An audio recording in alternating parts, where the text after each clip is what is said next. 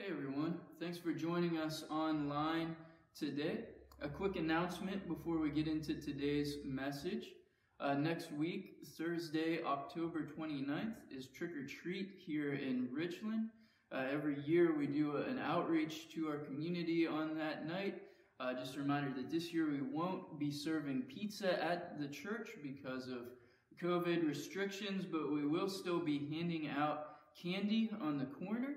And so if you'd like, you can help out in two different ways with that. First off, you can drop off candy anytime in the airlock at the church.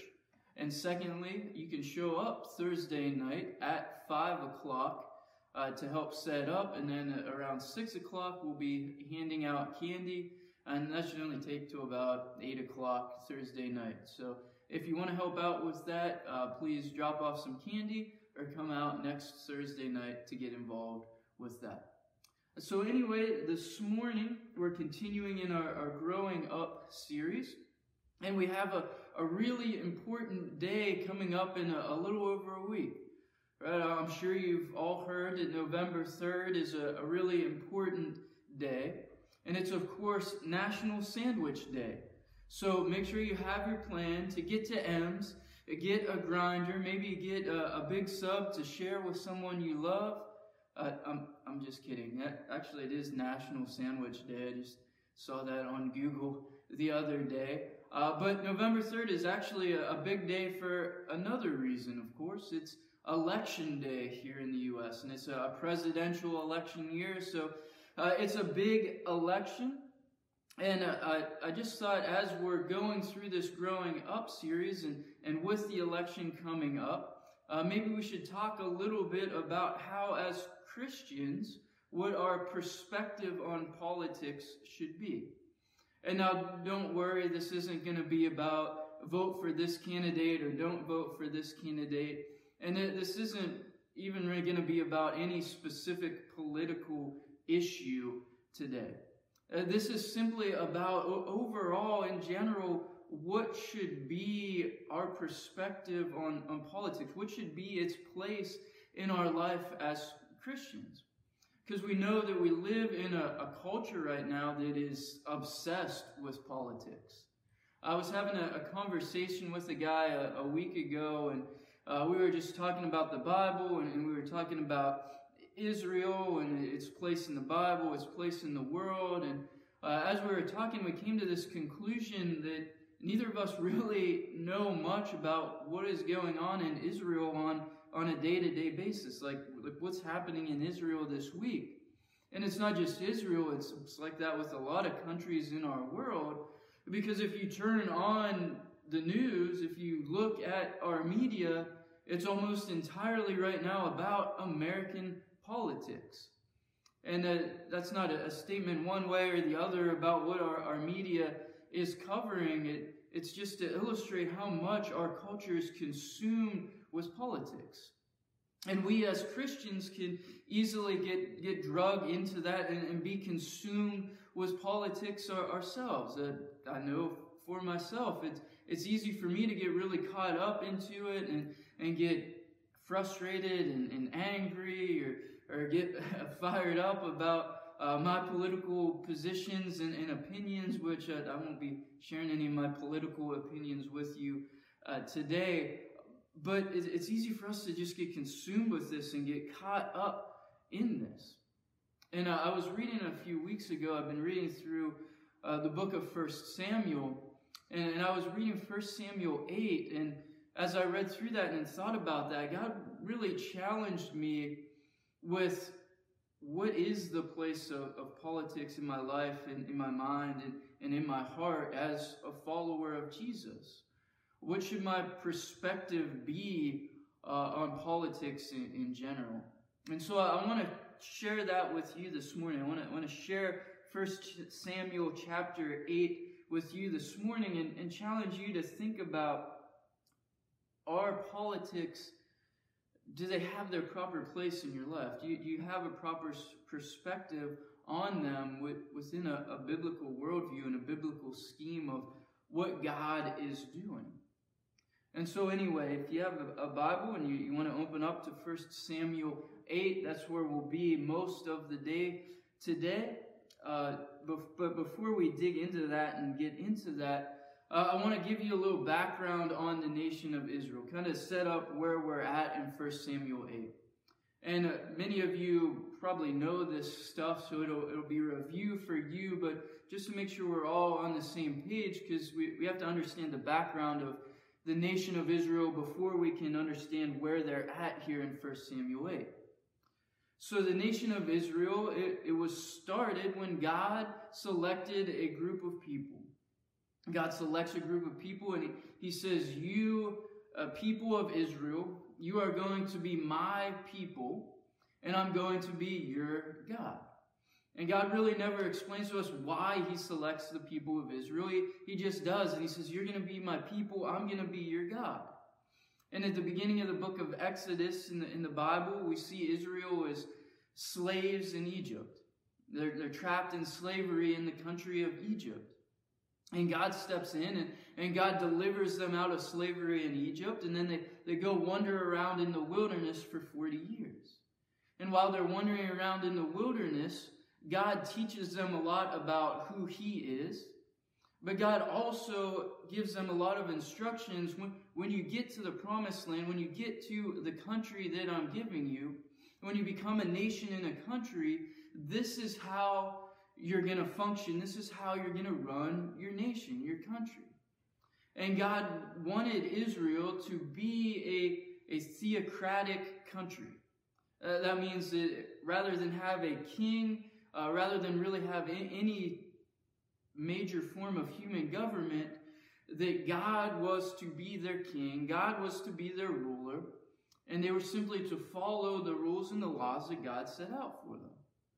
And if you read through Exodus and Leviticus and some of those other books at the beginning of the Bible, you see God very clearly lays out a set of moral laws and civil laws and rules and laws of worship for Israel to say, this is how you can be a country, how God can be your king and your ruler, and you can follow him and live as a nation following God.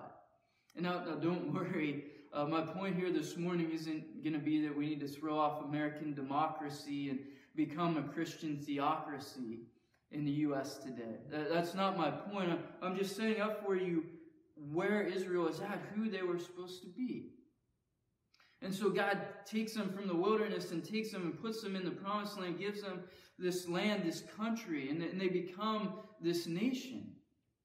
And they're supposed to follow these rules and these laws that God has set up for them. But you see all throughout the history of Israel that they really struggle to do that. They don't often do that well. They don't often follow God as king very well. And you can look at the book of Judges. And in the book of Judges, you see this cycle in the nation of Israel. Things start to go poorly for the nation of Israel, and God raises up a judge. He raises up a man or a woman to be a leader over Israel, and they deliver Israel from their enemies. They start to set some things right internally in the nation of Israel, start to turn the nation back to God, and then that judge dies, and the people kind of slowly drift back away from God. And things in Israel start to get bad again. And then God raises up another judge. And you just see this cycle all throughout Judges that things go poorly for a while, and then things go better for a while, and then things kind of go downhill for a while. And just what Israel is doing, it isn't really working for them. They can't seem to get this right. And then we get to the book of 1 Samuel. And in the beginning of the book of 1 Samuel, we see that there's a guy by the name of Eli. He's the high priest. He's also sort of the leader of Israel at that time. And Eli's a decent enough guy, a decent enough leader. But his sons turn out to be really terrible guys. And you can read in the beginning of 1 Samuel the things that Eli's sons do. They're terrible people. And so they can't take over for Eli after Eli dies. A guy by the name of Samuel takes over after Eli dies. The guy that the book of 1 and 2 Samuel are named after. Right? Samuel becomes the leader, and Samuel's a pretty good leader of Israel. But that brings us to chapter 8 in 1 Samuel. And look what's happening and what's going to happen in chapter 8 of 1 Samuel. So 1 Samuel 8, starting at verse 1. When Samuel became old, he made his sons judges over Israel. The name of his firstborn son was Joel, and the name of his second, Abinijah. They were judges in Beersheba, yet his sons did not walk in his ways, but turned aside after gain. They took bribes and perverted justice. So, kind of just like Eli's sons, Samuel's sons are not really good guys either. And the elders of Israel, they see this, and finally something kind of clicks in the elders of Israel, and they finally have this realization, what we've been doing for generations just isn't working. We need some kind of change as a nation. We need to do something differently.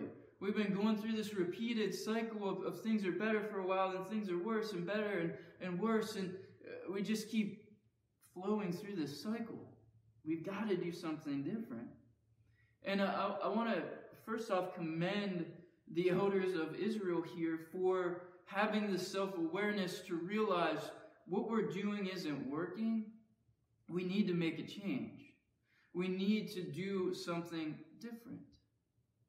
And this is a lesson for us at times as individuals, at times as a church, at times as a country. We need to be able to step back and have the self-awareness to realize what I'm doing isn't working. I need to change some things.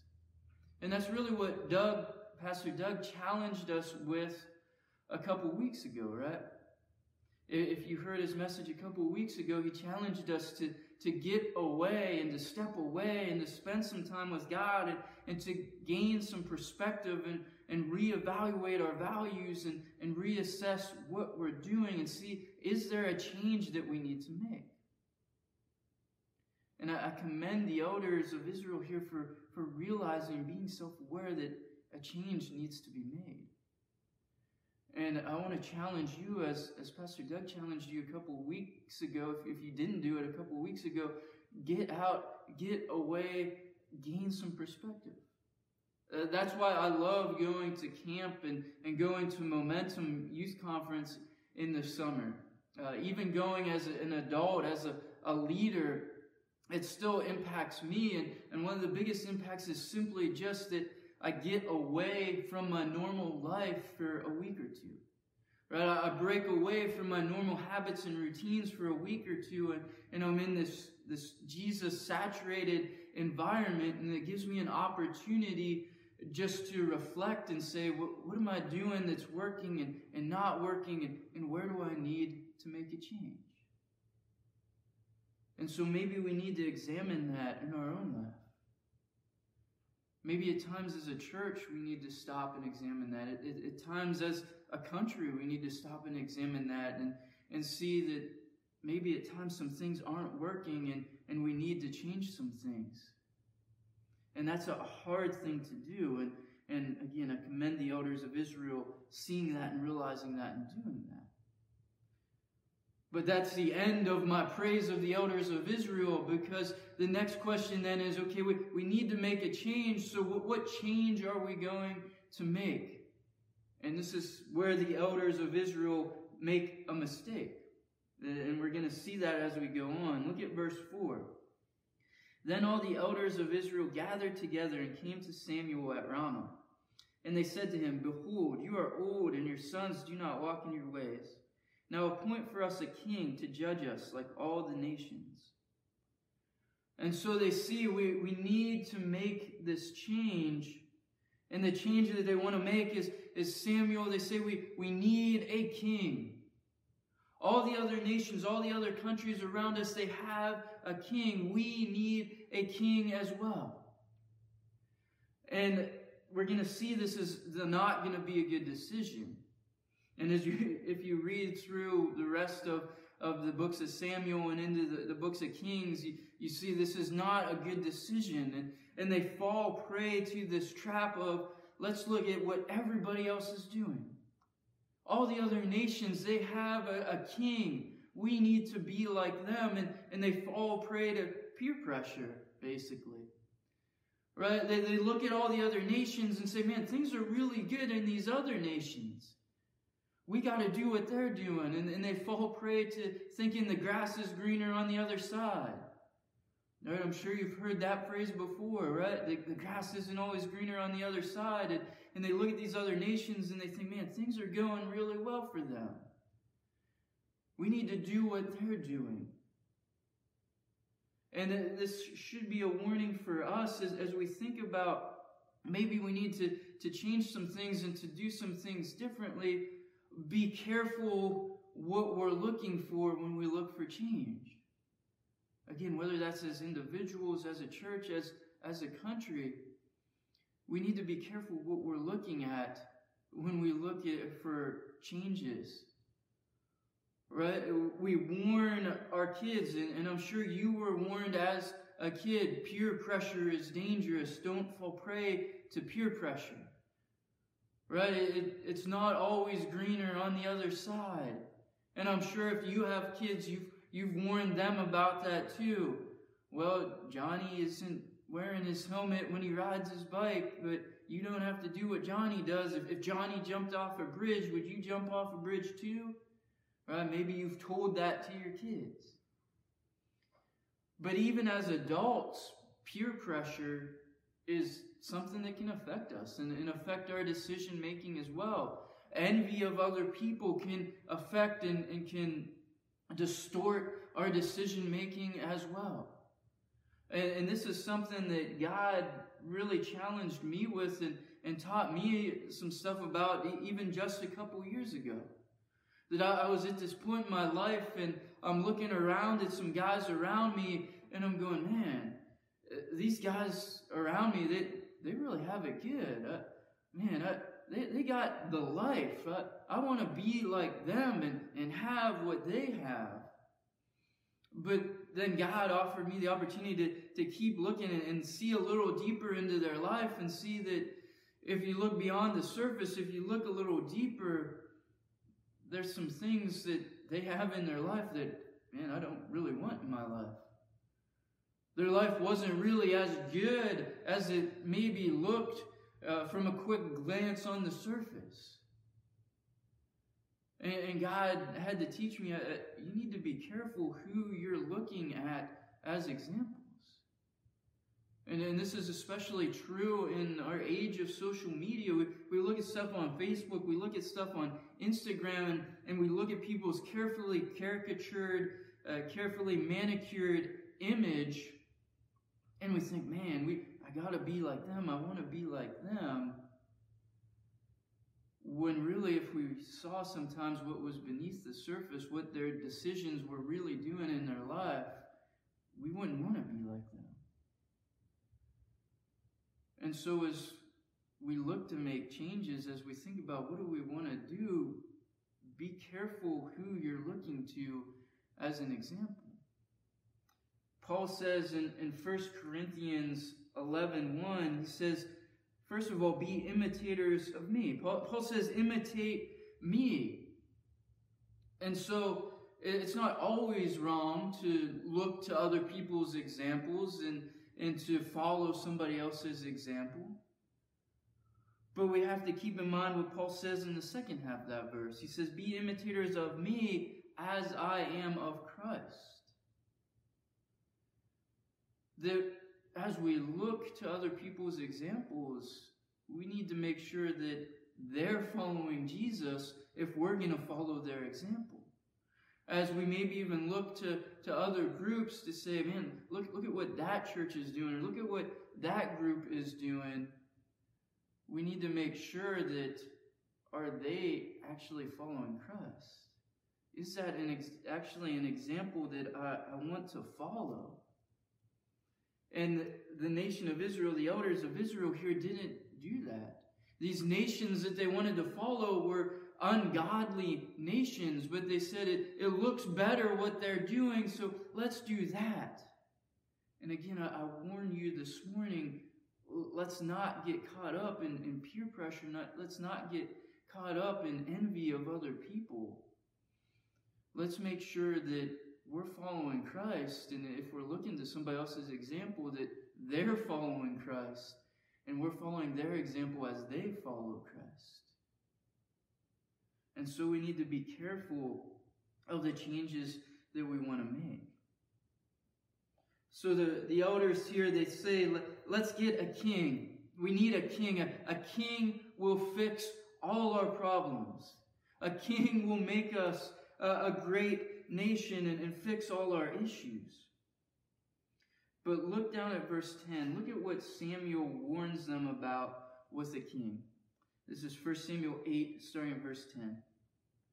So Samuel told all the words of the Lord to the people who were asking for a king from him. He said, "These will be the ways of the king who will reign over you. He will take your sons and appoint them to his chariots and to be his horsemen and to run before his chariots. And he will appoint for himself commanders of thousands and commanders of 50s, and some to plow his ground and to reap his harvest and to make his implements of war and the equipment of his chariots. He will take your daughters to be perfumers and cooks and bakers. He will take the best of your fields and vineyards and olive orchards and give them to his servants. He will take the 10th of your grain and of your vineyards and give it to his officers and to his servants. He will take your male servants and female servants and the best of your young men and your donkeys and put them to his work. He will take the 10th of your flocks, and you shall be his slaves.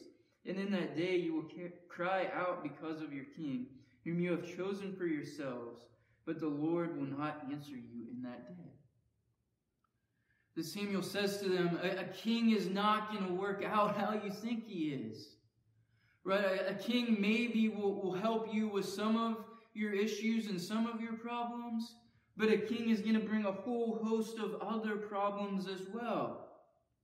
He's going to take your sons and make them part of his army. He's going to take your young women and make them work in his household. He's going to take your property. He's going to tax you. He's going to put you to work in building his projects for his glory.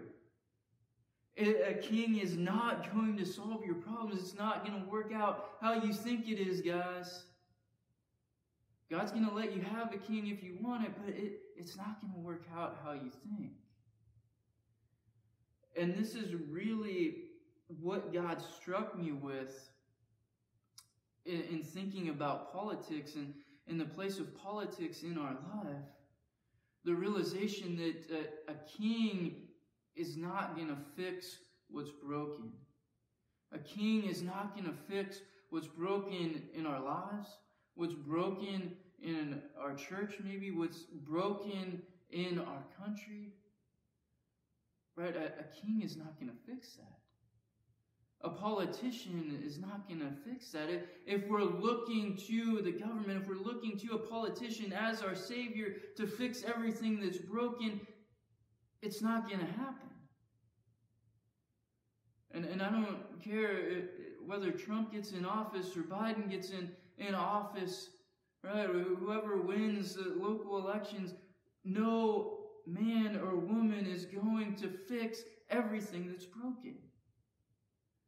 They cannot be our Savior. Right? No church leader is going to fix everything, every issue in a church.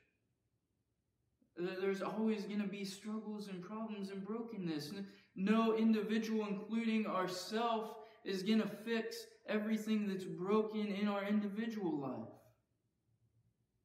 And the big lesson here today is if we are looking to someone else to fix us, it's not going to work out. On an individual level, if we're looking to a spouse, if we're looking to a friend, if we're even looking to a pastor or an elder to fix everything in our life that's broken, that's not the answer. They can't fix. We can't fix what's broken in ourselves. We can't be our own Savior. And now in saying all of this, that's not to say that individuals can't make a difference in our life. And none of this is to say that politics, that government isn't important. Government definitely has its place. Right? Jesus, when he was on this earth, he didn't overthrow the Roman government. Even though they were a pretty terrible, ungodly government at that time, Jesus doesn't overthrow them. Right? When he's given the opportunity to lash out at his government and to complain about taxes, which everybody hates taxes. Right? So in Mark 12, there's a group of people that go to Jesus and say, Jesus, should we pay these taxes? Taxes are terrible. Right? We don't want to pay them. And what is Jesus' response in Mark 12? Render to Caesar what is Caesar's and give to God what is God's. That there's a place and a rule for government in our lives and in our country. Right? Peter and Paul tell us to be subject to civil authorities. The civil authorities, civil governments have a role in maintaining peace and order. Right? They have a purpose. If you want to look that up, Paul talks about that in Romans 13. Peter talks about that in 1 Peter 2.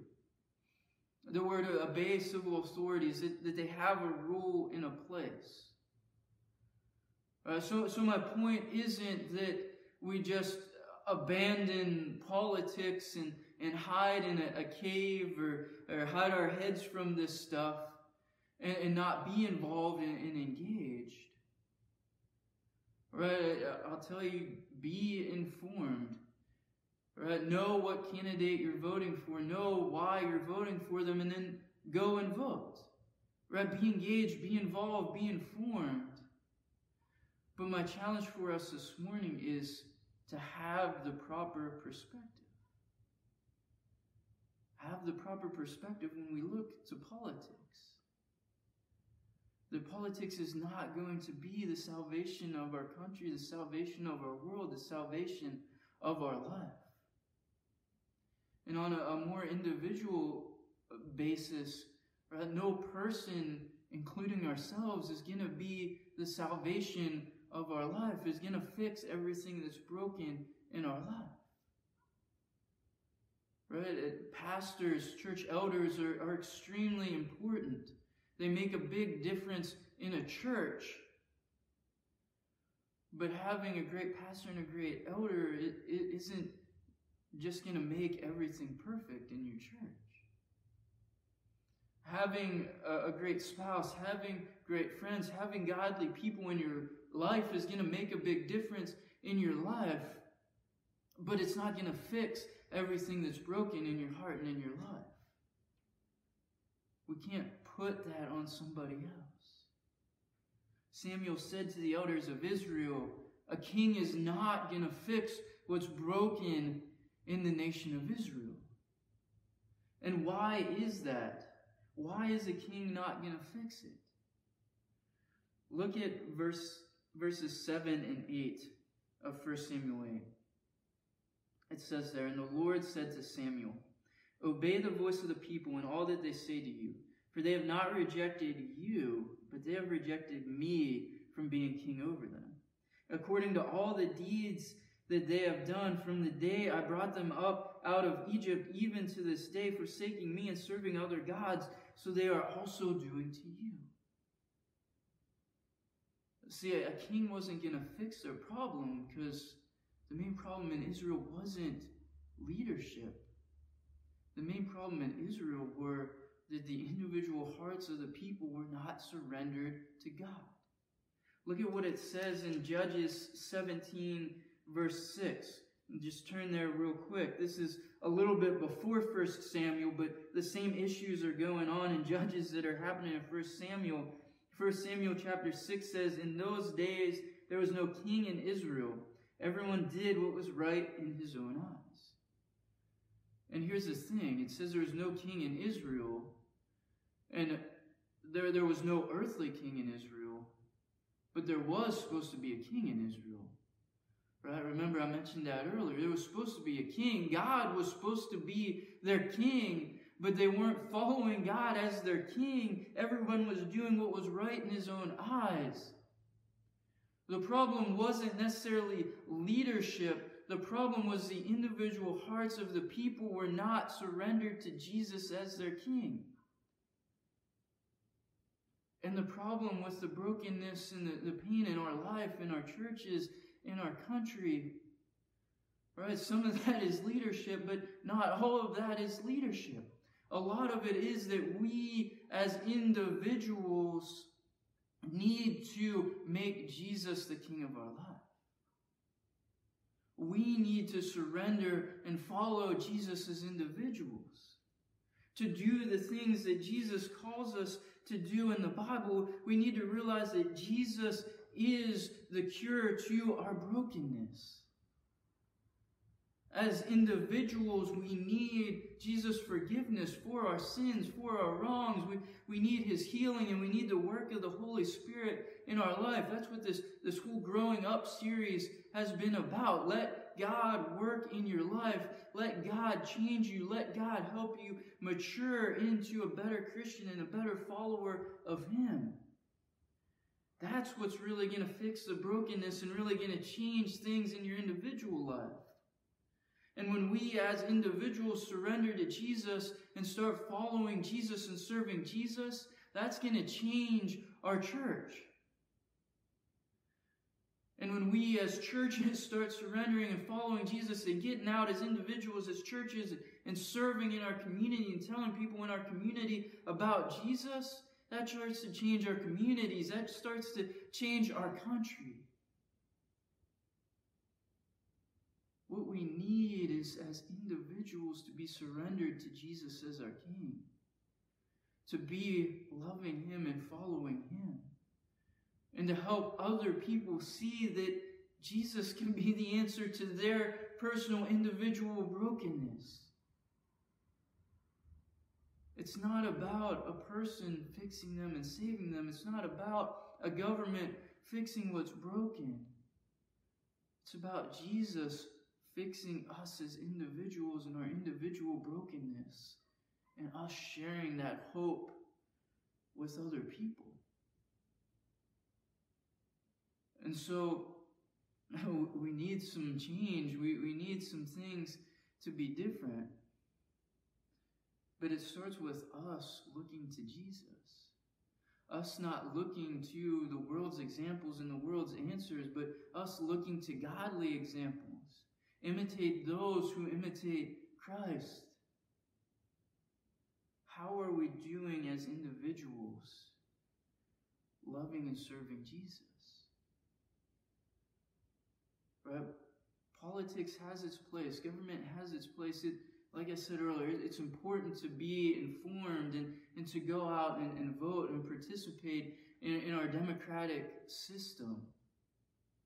But if we let that consume us and let that be our focus and let political change be the thing that we're after rather than spiritual change,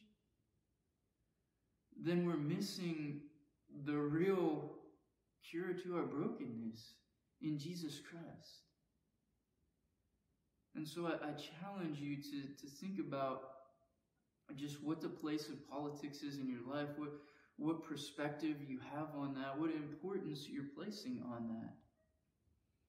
And more generally speaking, what importance are you placing on any individual in your life? Are you making that individual or some group your Savior rather than looking to Jesus as your Savior and telling other people that Jesus can be their Savior and their healer and their hope as well? Let me pray for us. Lord God, Father, we thank you for this day. We thank you for your word. Lord God, we thank you that you are our Savior. Lord, we know that we're flawed human beings, that everyone else in our world is flawed human beings, Lord God.